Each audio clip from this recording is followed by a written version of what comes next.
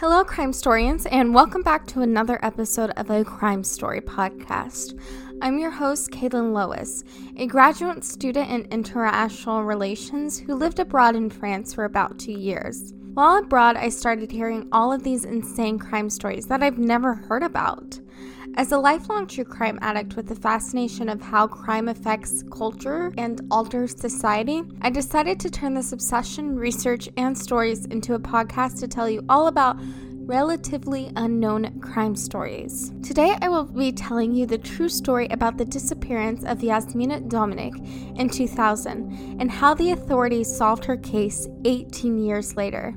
There isn't a whole lot of information about this case that, in fact, I gave myself an extra week to try to find some more research without much luck. Though there isn't a lot of information about Jasmina, this case shocked both Croatia and the international press and deserves to be told. This is episode 25 of A Crime Story, Croatia's Missing Frozen Woman.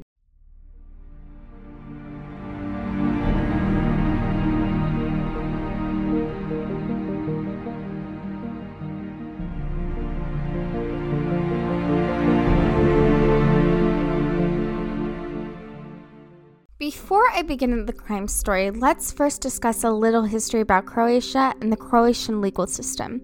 The legal system of Croatia is a civil law system historically influenced by Austrian-Hungarian and Yugoslav law. But during the accession of Croatia to the European Union in 2013, the legal system was almost completely harmonized with European Union law. Croatia established independence from Yugoslavia in 1991, and due to the fall of the Communist Party in Yugoslavia in the Balkan War, the majority of the Croatian population has a personal experience of the past atrocities because of the war. Croatia today is a parliamentary democracy. Croatia possesses a multi-party system based on the principle of 3 branches of government: the legislative, executive, and judicial. The crime rate in Croatia tends to be very low, with a homicide rate of just 6 cases per 100,000 people. Now, let us hop into the crime story. Jasmina was born in 1977 and grew up in the village of Povelek, northeast of the capital Zagreb, with her mother Katarina and her father Martin and her sister Simjana, who was 3 years older. It was reported that her father Martin was an alcoholic and was prone to violence, as well as borrowing money from his extended family. According to the extended family, the Dominic family held many secrets. Unfortunately, I could not find out much about Jasmina's personality, except that she was a great student and an amazing athlete. Jasmina was enrolled in the Faculty of Political Science in Zagreb in the academic year of 1996 to 1997. The following year, she changed from a full-time student to a part-time status and discontinued her studies in September of 1999.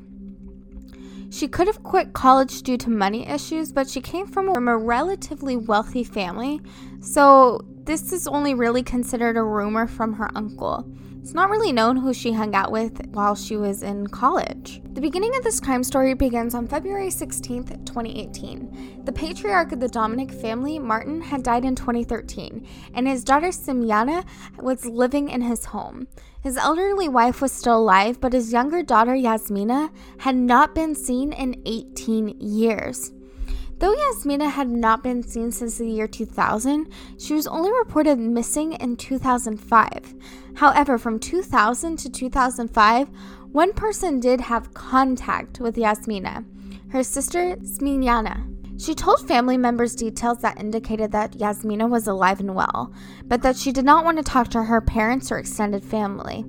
Simjana stated that Jasmina had a French boyfriend and that she planned to go work on a ship and then went to go live in Paris with her boyfriend, and that they would talk to each other every so often. Once in 2004 or 2005, Simjana came to a neighbor to borrow a quilt because Jasmina had come home with her boyfriend.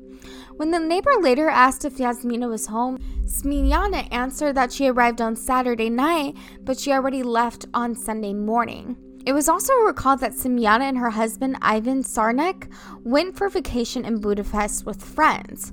On the trip, Simjana's friend saw her carrying Jasmina's ID, and when he asked why, she replied, "Well, we are similar."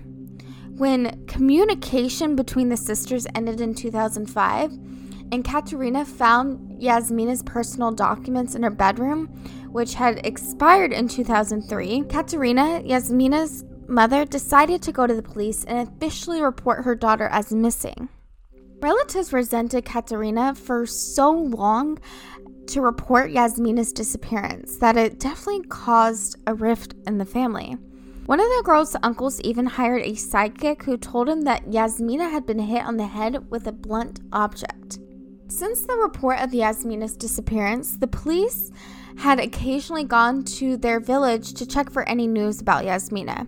Her phone book was searched and no number found that would have stand out to be suspicious. As there was no evidence that a crime had been committed, the police apparently did not make much effort to investigate the whereabouts of Jasmina. The police said that Semyana told them that Jasmina was living in France, but I could not find any evidence that the police reached out to French authorities to confirm this.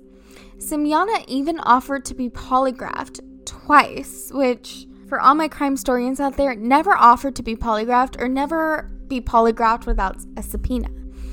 But Semyana could not be polygraphed because of a health condition at the time, and she would just cough or whatnot.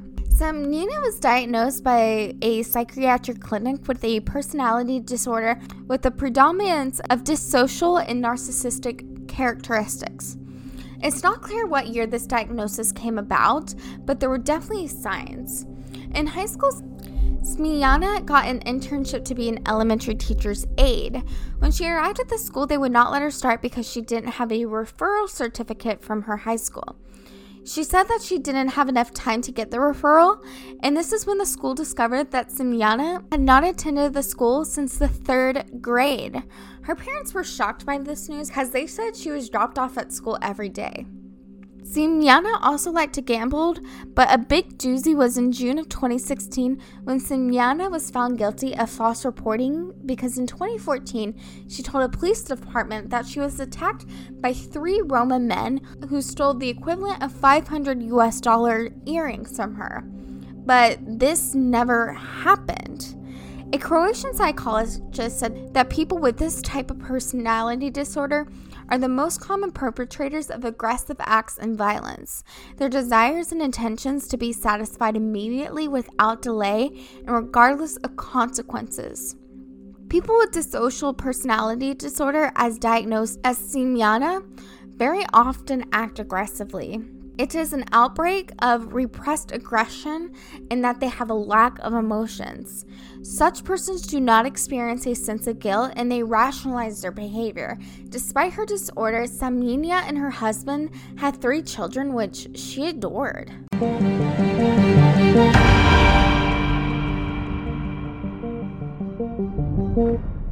This brings us back to the date of February 16th, 2018, that due to a power outage, a freezer on the ground floor of Semyana's home started to smell.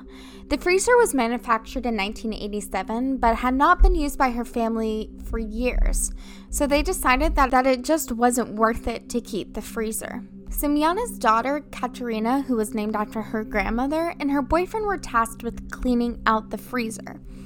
First, they noticed bags of food from the year 2000. Then they say they saw female genitalia and legs, and they immediately called the police. When the police arrived at the scene, they noticed the freezer chest in the hallway of the house under the stairs were bags of frozen peas, fruits, vegetables, strawberries with dates from June 1st to June 9th, 2000. In addition, there were bags of carrots and fish in the chest of the body. The body was covered with a blue-green-white duvet cover with a floral pattern in which the other part of the body was wrapped, and there were traces of blood on it. The head of the victim was again wrapped in a black nylon bag tied around her neck with a nylon stocking. There was a tablecloth under the body, and each leg was wrapped in a black nylon bag and additionally wrapped it with a nylon sock and then tied everything in a knot again. Beneath the body in the freezer were also bags of frozen offal, bags of frozen cherries, which were placed in the chest on June 6, 2000.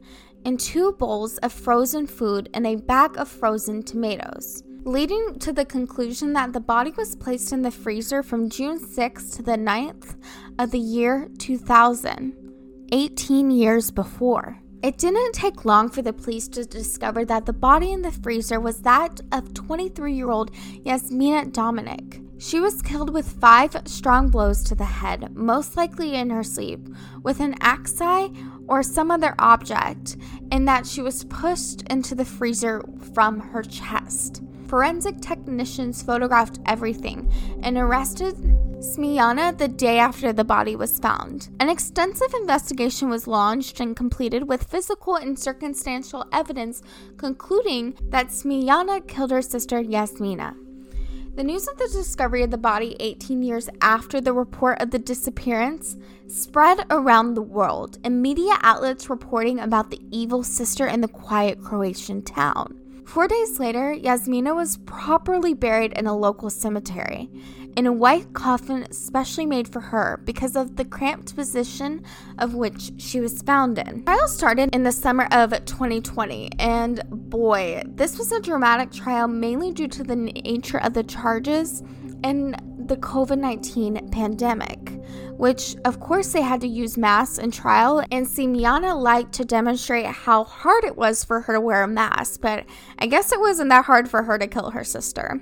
Anyway, the defense argued that there wasn't enough evidence for Jasmina to be the killer, and noted that the house where Jasmina's body was found belonged to her father until his death, and he lived there until 2013.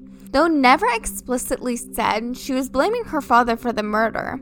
Though Martin wasn't the best guy, as we've established later, his family testified that he was torn up about Jasmina's disappearance and would often say that, quote, "I just need to know where Jasmina is and see her." The prosecution's case, in my opinion, was a slam dunk. The circumstantial evidence was there. It was found in Jasmina's house. The motive was said to be jealousy that Jasmina had for Jasmina, whose life was on an upward trajectory, whereas hers was not. The most damning for Jasmina's guilt was the physical evidence. Jasmina's fingerprints were all over the food stored, along with her sister's clothing, and a piece of a rubber glove that Jasmina used fell off in between the blankets and Jasmina's body. Not to mention that there was her DNA all over the blankets and the food. On June 30th, 2020, Jasmina Dominic was convicted and sentenced to 15 years in prison for homicide and concealment of the body. As of March 2021, she has not appealed her conviction. This completes the 25th episode of A Crime Story. What do you think about this case? Do you think that Jasmina was guilty? Can you believe that she let her daughter find the body of her aunt?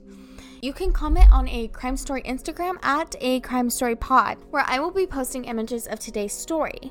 Or you can comment on A Crime Story Podcast on Facebook or at A Crime Story Pod on Twitter, or even comment and see additional photos on A Crime Story Podcast on YouTube. I'm also on TikTok under the name A Crime Story Podcast. My website is acrimestorypodcast.com, where you can listen to the podcast as well as read a transcript of today's story underneath the blog tab. Thank you so much for listening. If you could please leave a review of the podcast, it helps others find it. Also, if you could tell a friend about a crime story, I would greatly appreciate it.